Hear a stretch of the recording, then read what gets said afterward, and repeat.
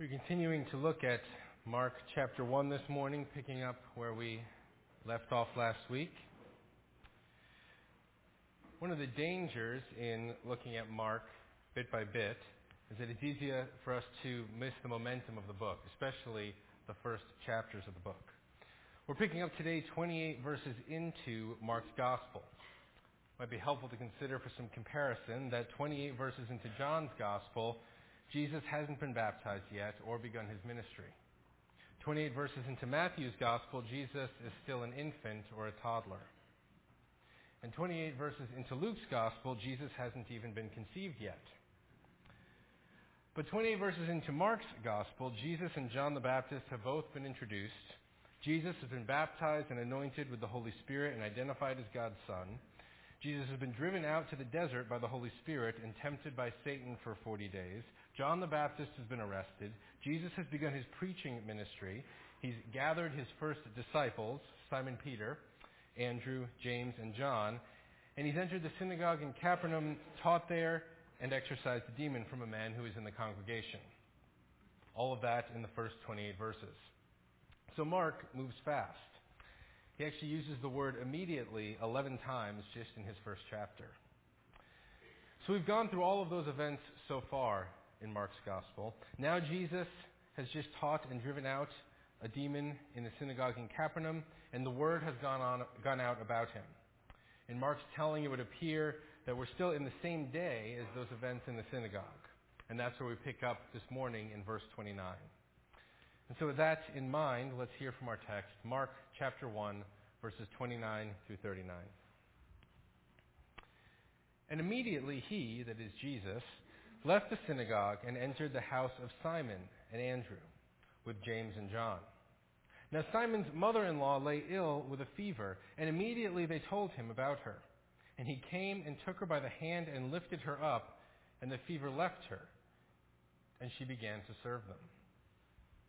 That evening at sundown they brought to him all who were sick or oppressed by demons, and the whole city was gathered together at the door. And he healed many who were sick with various diseases and cast out many demons. And he would not permit the demons to speak, because they knew him. And rising very early in the morning, while it was still dark, he departed and went out to a desolate place. And there he prayed.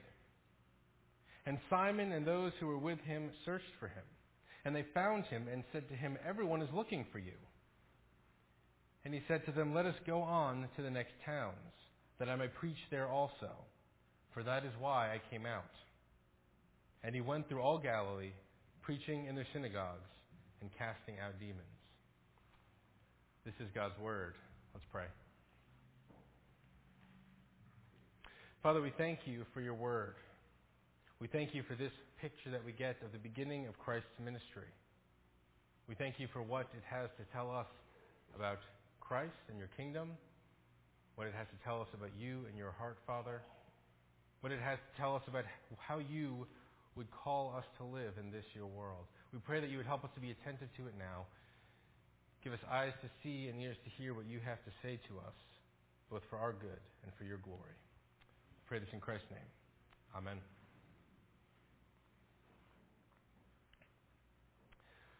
Before we can look more specifically at what this text has to say to us, I think we need to take a step back and make sure that we are reading this passage, particularly reading what it has to say about Jesus' ministry correctly.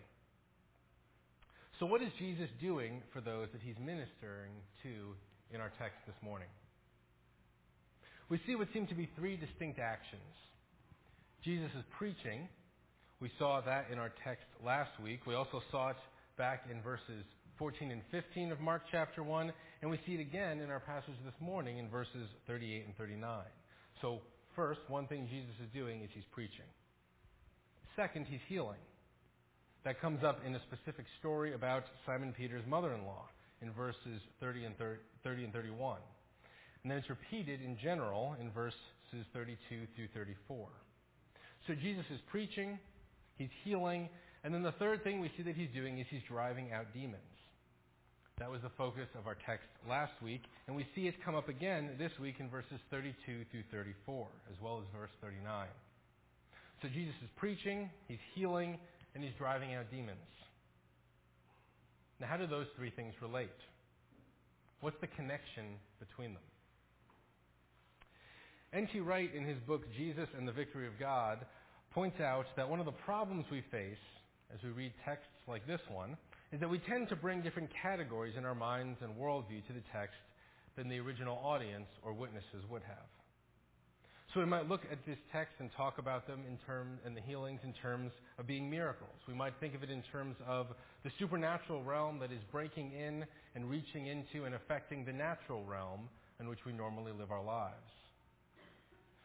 But Wright wants to stop us even right there. He writes this. He says, the very word miracle itself, and for that matter, the words natural and supernatural, are in fact symptomatic of a very different range of possible worldviews from those which were open to Galilean villagers in the first century. The evangelists, the authors of the Gospels, use words like paradoxa, things that one would not normally expect, odunamis, displays of power or authority, or terada or samaya, which means signs or portents. The closest we come to miracle is the single occurrence of themousia, marvels, in Matthew 21, verse 15. Wright goes on, these words do not carry, as the modern English word miracle has sometimes done, overtones of invasion from another world or from outer space. They indicate rather that something has happened within what we would call the natural world, which is not what would have been anticipated, and which seems to provide evidence for the active presence of an authority, a power, a work not invading the created order as an alien force, but rather enabling it to be more truly itself. What is Wright getting at here? He's saying, in other words, when we read these stories of Jesus' mighty deeds, we tend to read them through the lens of our secular post-Enlightenment culture. We tend to see the immanent, material, natural world as a closed unit to itself. We tend to see a hard divide between us and any supernatural realm that may or may not exist. We might not claim to believe that. That might not be one of the doctrines that we profess to believe, but it's our default setting in how we think about and view the world. And then, within that view, a miracle is when some supernatural force bursts through the brass ceiling for a moment and breaks the rules of the natural realm in order to either do something or to prove something.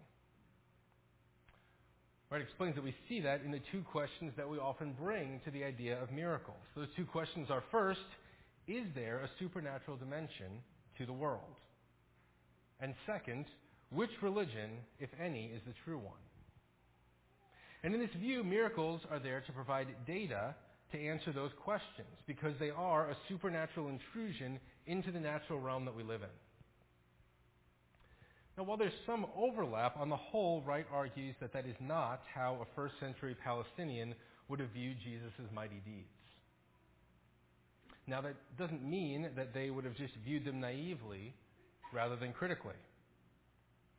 Both wise evaluation and naive gullibility existed in the ancient world, and both still exist in large quantities today. No time period has an exclusive claim on either one. And our text is a case in point. Jesus' mighty deeds caused such a stir because people knew that they were not normal. They knew they were not what they normally expected to happen in the world. But at the same time, those first witnesses would not have seen them as an outside force there to break the rules of our natural world either. They would have instead seen them, as Wright puts it, as an authority, a power at work, not invading the created order as an alien force, but rather enabling it to be more truly itself. Enabling the created order to be more truly itself. And that might be the key. For the first century Galilean, these three actions of Jesus would have been seen as part of a united work of restoration of the created order. Jesus shows up in Capernaum and he begins to restore. He preaches repentance and faith in God, thus restoring the relationship between people and their Maker. He heals those who are sick, thus restoring the broken physical world, bringing it a bit closer to what it was intended to be when it was first made. And he drives out demons and evil spiritual forces who were never meant to oppress God's good created world. Jesus' work is one of restoration, of bringing the world a bit closer to what it was meant to be, of enabling the created world to be more truly itself. And its root lay in Jesus' preaching, which he mentions in verse 38. It lays there because it was through preaching, faith, and repentance that Jesus was restoring people's relationship with God. But it's important for us to keep in mind that Jesus' healings and exorcisms were not just nifty proofs that he added to his preaching. They were the natural extension of the kingdom of God that Jesus claimed was at hand. That kingdom brought restoration, and that restoration included the heart of each person, it included the physical body of each person, it included the spiritual realm that was over each person. So Jesus' kingdom work here is one of restoration. And that then brings us to the question our text, I think, is raising for us this morning, which is this: restoration for what purpose?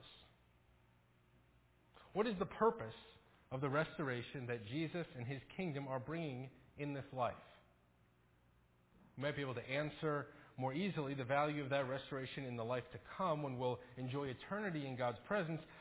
But what is the purpose of that restoration that God brings to his people in this life? What is that for? And that's the question that we need to address this morning. Peter and the people of Capernaum will offer us one answer.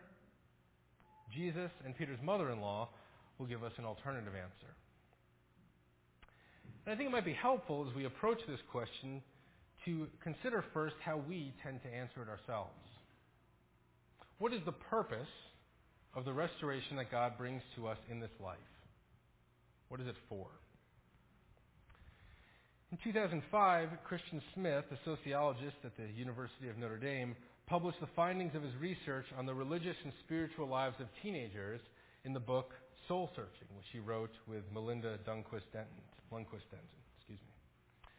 Smith summarized the findings of that book in a lecture that he gave at Princeton Theological Seminary, also in 2005. And in that talk, Smith presents his conjecture, in his words, after hundreds of interviews with American teenagers about the dominant religion of American teens. He claims that the dominant religion that most of them hold to is what he calls moralistic therapeutic deism. According to Smith, though none of the teens would have used that particular phrase, and though few would have been able to really concisely define all of the beliefs connected to that, nonetheless, the dominant religion among them was moralistic therapeutic deism, which Smith says has 5 main pillars. The first one is, a God exists who created and orders the world and watches over human life on earth. The second is, God wants people to be good, nice, and fair to each other, as taught in the Bible and by most world religions. The third is, the central goal of life is to be happy and to feel good about oneself. The fourth is, God does not need to be particularly involved in one's life except when he is needed to resolve a problem. And the fifth is, good people go to heaven when they die. Now, Smith expands on those 5 elements in his talk, and he expands on them even further, I would imagine, in his book, but that's the basic idea, those 5 claims. Smith also points out that moralistic therapeutic deism is not unique to teenagers. In fact, he makes a point of saying that most of them have not come up with them or sought this out themselves, but the place where they've learned it is from their parents or other adults in their lives. It's not primarily or exclusively a teenage view. Smith also points out that there are a number of nuances and varieties of moralistic therapeutic deism. Over the past 12 years, since Smith published his findings, many Christian writers and thinkers have latched on to and critiqued this religious outlook. They've noted and pointed out the pluralistic nature of moralistic therapeutic deism, where we find a God who is not particularly Trinitarian and not particularly tied to the incarnation of Jesus, and so not particularly Christian, even though, in Smith's research, many teenagers within the church still profess this kind of a view. Critics have also pointed out the moral laxity of most forms of moralistic therapeutic deism, which, while providing some moral framework, tends to provide a pretty lax one for most of the adherents of this view, and one that seems often contrary to the Christian view of the holiness of God. Critics have also pointed out how moralistic therapeutic deism promotes views on feeling good about oneself and being a good person to get to heaven, which would contradict Christian views of sin and salvation. And the list goes on. And these critiques, in my opinion, are all fair, and most of us would agree with them. And yet, while many Christian critics of moralistic therapeutic deism view it through a lens of us versus them, as in we believe in historic Christianity and they believe in moralistic therapeutic deism, I still wonder if even we, conservative Christians, have not absorbed our own variant of this religious perspective. What strikes me about moralistic therapeutic deism is that at its bedrock, God is there for our purposes. Now, in a view that minimizes the moral element of all of this, Smith says that God is often viewed as, quote, a divine butler or a cosmic therapist. But I wonder if we can't do the very same thing even with a view that places more emphasis on moral rigor.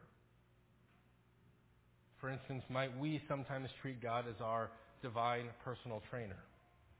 It might sound odd. Bear with me for a minute. Think about it.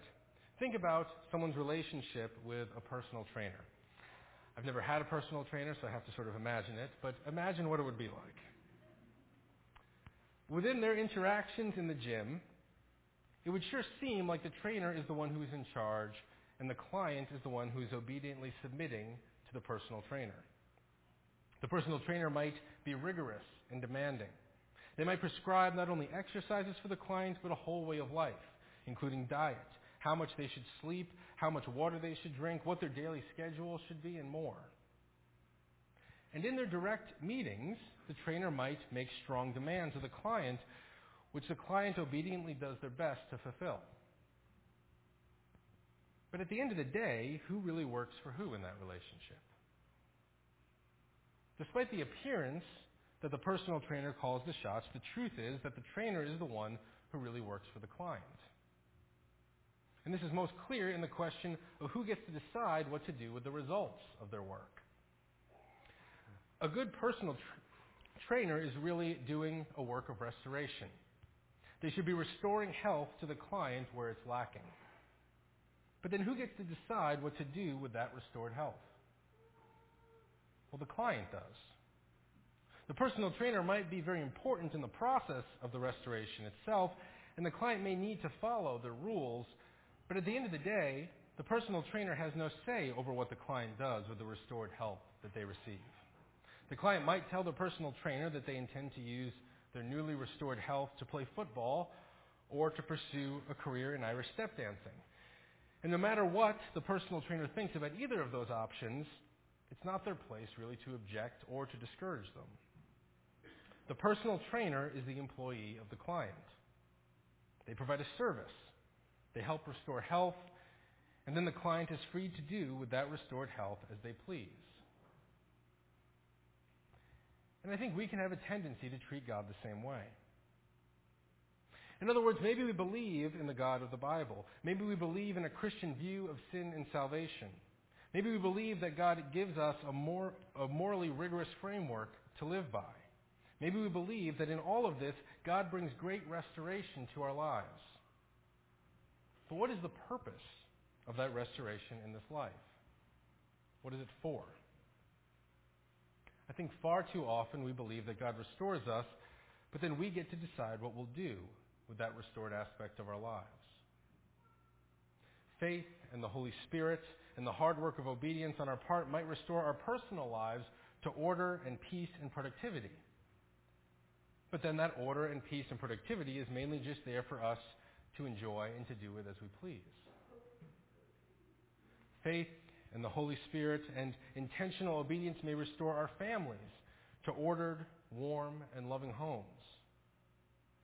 But then those homes are mainly there for us to enjoy and do with as we please. Right? Right worship, right preaching, the Holy Spirit, and moral rigor may restore our church communities into churches that are ordered and lively and active and faithful.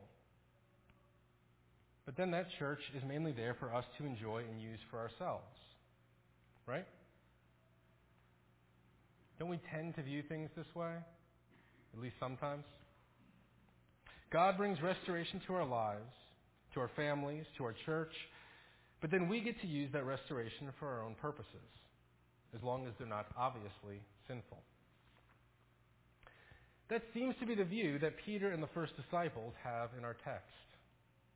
In verses 29 through 34, we get a brief picture of what must have been an amazing evening. After preaching in the synagogue, Jesus is now extending the work of restoration that began with his sermon. He has called the people to restored relationships with God. He's healing their broken bodies. He's breaking the oppression of demons, of these evil spiritual forces in their lives. He's doing a holistic work of restoration. The next morning, Peter and the other early disciples get up, and Jesus isn't there. And they go looking for him.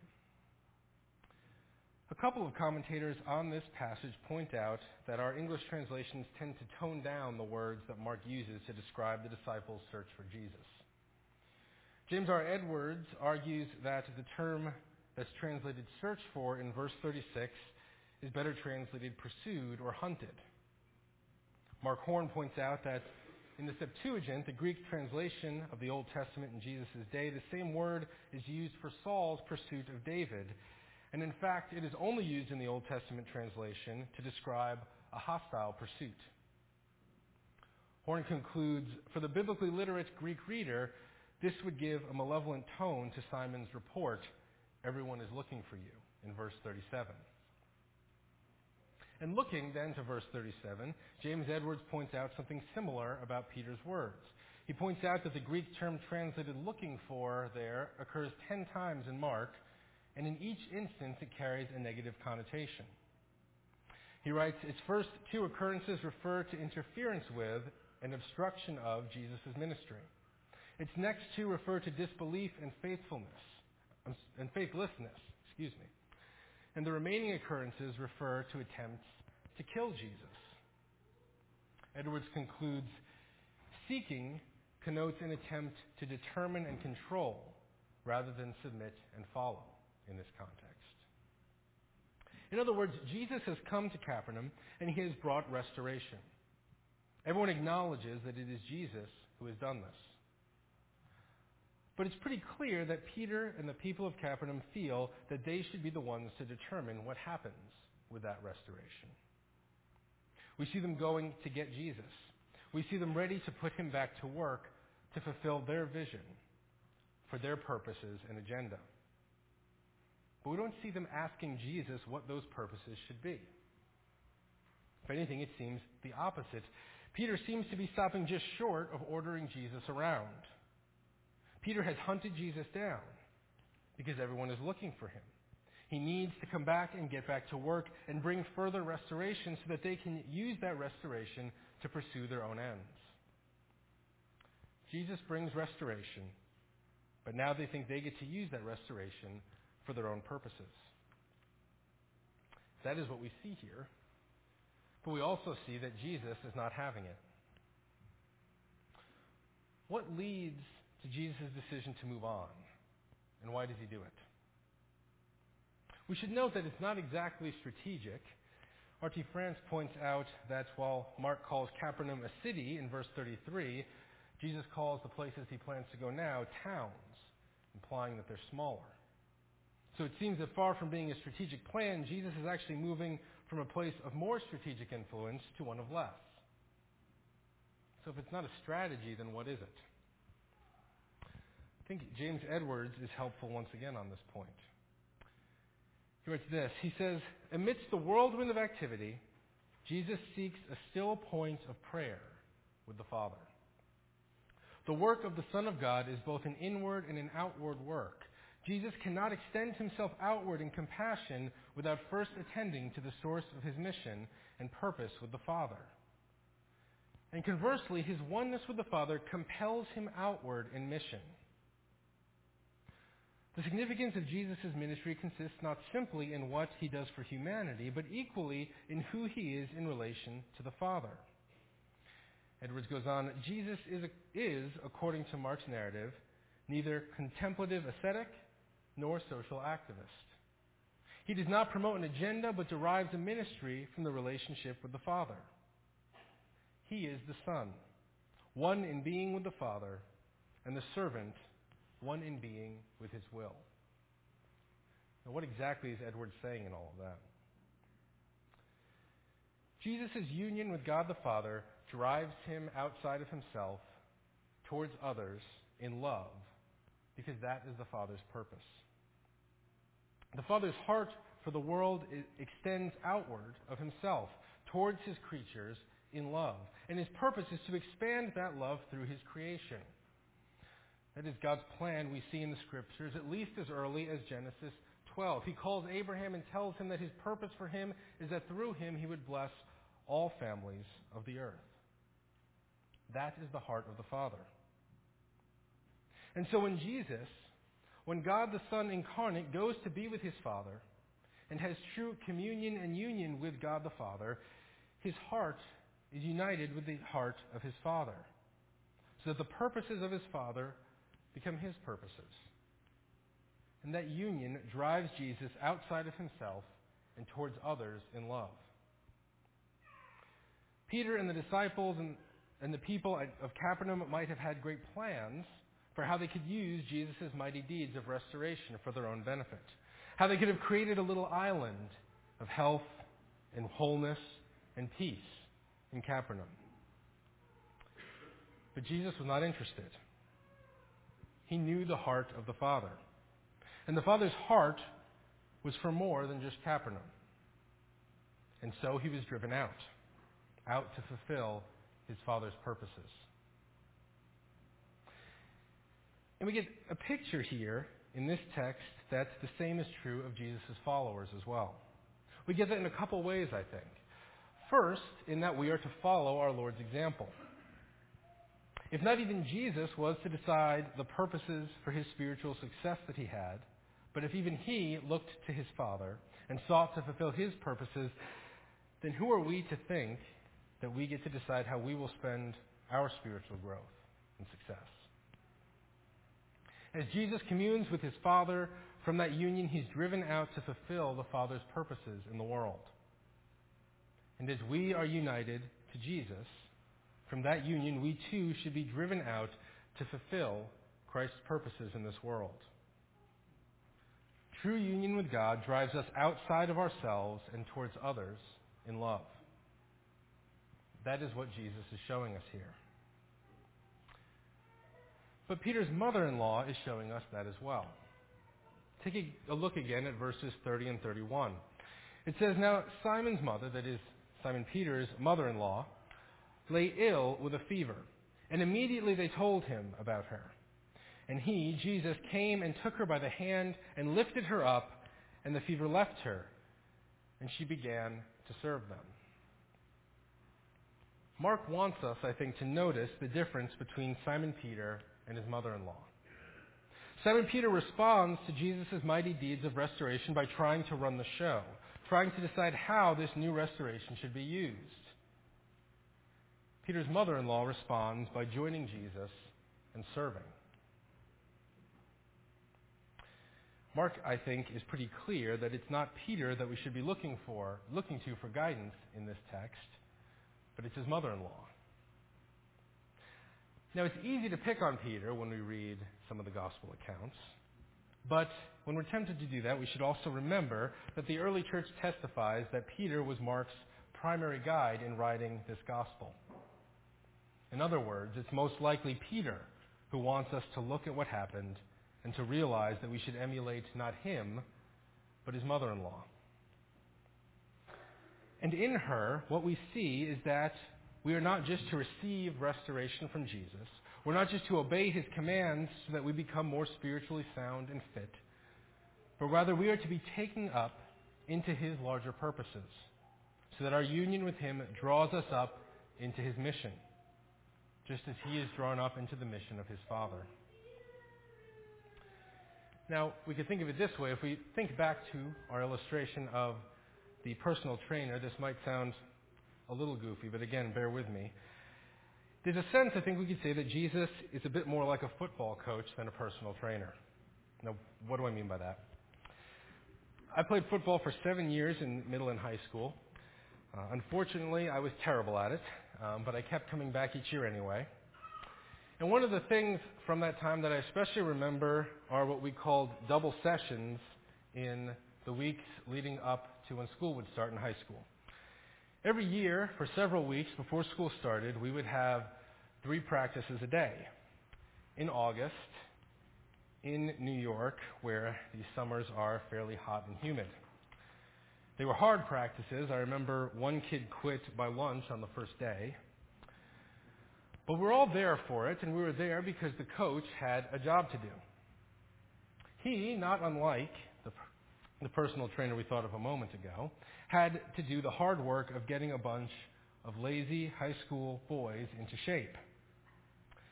In short snippets or glances, my old football coach might have seemed similar to the personal trainer. And he had some of the same goals as a personal trainer would have. He wanted to get us into shape. He wanted to restore in us from being out of shape to being healthy and strong. But in a larger way, he was very different from a personal trainer. He had a lot to say about what we did with the restoration of health that he brought us. If I showed up one day and told him that I wanted to keep working out under his direction, I wanted to keep coming to practice and receiving the restoration to physical fitness that he was giving me, but I didn't really intend to play football with the team anymore, that I was instead going to use the fitness he was giving me for the purpose of pursuing a career in Irish step dancing instead, he would have laughed and told me that that wasn't happening. Now, why not? I imagine there's a few answers to that question, but one would be that he was not getting us in shape just for us to use as we saw fit. He was training us and restoring our health for a purpose. He wanted to lift each of our eyes from our self-centered little goals that we had and help us to focus on and catch a vision that he had for our team. He had a mission for us about how we would play together, about what we should do on the field, about where we could go as a team, and he actually expected that as we spent time under his training, we would not just receive fitness from him, but we would be caught up in his mission and purpose and use that fitness for the purpose that he set before us. That's a bit like what we see in our text. Obviously, in our text, the restoration is far more significant and holistic. The connection is far more deep and meaningful, and the mission is far more important. But we see a similar pattern. God has a mission to renew this world. His love for his creation drove him outside of himself and towards us in love. He sent his Son, Jesus Christ. And Jesus, because of his union with his Father, was also caught up in that mission. And he too was driven outside of him and towards others, towards us in love. And now we too are drawn into fellowship with Christ. We receive the holistic restoration that comes with salvation. We know him. We receive the benefits of knowing him, and we have union with Christ, our Savior. And true union with Christ takes us up into his mission and drives us outside of ourselves and towards others in love. Or to put it a bit more simply, as Jesus does in John 20, verse 21, he says to his followers, "As the Father has sent me, even so I am sending you." True union with God drives us outside of ourselves and towards others in love. What does that then look like?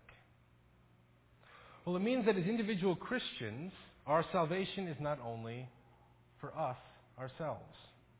Your spiritual growth, your faith, your knowledge, your obedience to Christ, the variety of ways that God is restoring you are not for you alone. It means that God intends for you, as an individual, to use those gifts for the good of others, to bring restoration into their lives. How has Christ restored you? How has he blessed you? how should you use that to go out and serve others? It doesn't need to be dramatic or showy. Peter's mother-in-law's service was remarkably ordinary. But where might you be using the restoration Christ has given you for your own purposes when he intends for you to use them for his? It also means that your family does not exist for itself alone. God has richly blessed many of our families. He has brought wholeness and health where there is so often brokenness and dysfunction in the world around us. And of course, on some level, if your family has that health, it is a gift for you to enjoy. But that's not all that it is. God has given you that restoration for you to then use it for his purposes, for the extension of his kingdom. If your family has truly been blessed by God, then it should be pushed to look outside of itself and towards others in love. Who might Christ intend for you to serve with the restoration that he's given you? When we as humanity were isolated and alone, God the Father, God the Son, and God the Holy Spirit did not close the doors on their perfect fellowship. They didn't turn inward and ignore those of us around them. Their heart reached out to us in love. They opened up their fellowship to us, and they drew us up into the warmth of their inner life together. Will we be taken up in their mission with our families as well? Or will we selfishly hoard what has been given to us? The kingdom of God is not here to serve our families. Our families are here to serve the kingdom of God. So our spiritual growth is not for us alone. Our families are not for us alone. And finally, we see that our church is not for us alone. Peter would be an essential leader in Christ's church, but he had to learn this important lesson over and over again, it would seem. Again and again and again, Peter tried to build a perfect little spiritual island. We see that first here in Mark chapter 1 in Capernaum.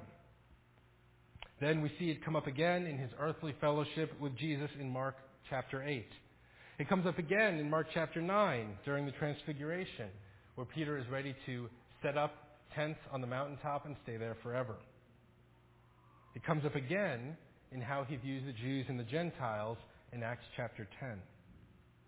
Again and again, God had to draw Peter close to himself in order to remind him once more that Christ's church is supposed to be driven by their union with Christ outward, outside of themselves, and towards others in love. Are we sometimes guilty of making Peter's mistake? Do we sometimes want our church to be a little spiritual island in the midst of a sea of brokenness? Do we sometimes want to bring Jesus safely within the gates of our little Capernaum and just hole up here with him? Well, if we are tempted in that direction, we see here in our text that Jesus will not have it. Jesus has a mission in this world. And if we're not part of that mission, then we need to ask just how close to him we have really drawn. If our worship, if our prayer, if our hearing from God's word, if our fellowship, if all of these things do not drive us outside of ourselves and towards others in love, both as individuals and as a congregation, then we're doing something wrong. Because if we're failing to be caught up in God's mission in this world, then we need to ask how close to his heart we are really getting. Our lives, our families, our church, these things do not exist for us alone. Are we treating them as if they do? Are we allowing the heart of Jesus to so capture our hearts that we love what he loves and we hate what he hates and we are caught up in the same desires and purposes that he is? Considering questions like that can be discouraging. We can easily see how we've used Jesus' spiritual blessings in our lives for our own purposes, how we've used what he's given us in selfish ways. We can ask ourselves why we do that. We can feel frustrated at how even when we desire to go more outward, we find it so hard, seemingly impossible to do so. When we think on those things, when we feel that discouragement, we need to remember two more things. First, we need to remember that having our hearts taken up into Jesus' mission is part of the work of restoration that Christ is doing in us now. And we're not done yet. Now, that doesn't mean that we just passively wait for Jesus to change our hearts in this area, but it does mean that we acknowledge that we are works in progress. We can ask Him to help us grow in this area. We can ask Him to help us to repent. We can ask Him to heal our twisted hearts. We can ask Him to drive away the dark spiritual forces that would tempt us towards self-centeredness. That work of restoration is exactly what we see Jesus doing in our passage this morning. So when we see our shortcomings, when we see our failures, when we see the way our hearts are not caught up in this vision, we're not to despair. We're to look to Christ, and we're to ask Him to continue to straighten what might now still be crooked in our hearts, and to more and more unite our hearts to His. And finally, one other thing we should remember is Peter. Jesus did not abandon Peter in our text this morning. He kept working on him. He didn't abandon Peter after Peter tried to talk Jesus out of going to the cross. He didn't abandon Peter when Peter wanted Jesus to just stay with him and James and John on the mountaintop with Moses and Elijah.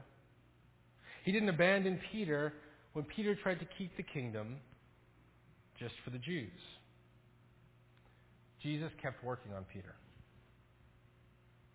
He is far more patient with us than we tend to be with ourselves. And over time, Peter grew. Not all at once, but bit by bit. And so let us pursue the same road that he did. Let us grow as Peter did by spending time with Christ. And as we do that, let us watch Christ and seek to live as he lived, by pursuing the heart of God, by communing with God in all the ways that he makes himself available to us, by seeing what he loves, seeing what he desires to do in this world, and letting the love of God for his broken world capture our hearts, so that our union with him drives us out to a lost world. For as Christ reminds us here, that is why he came. Amen.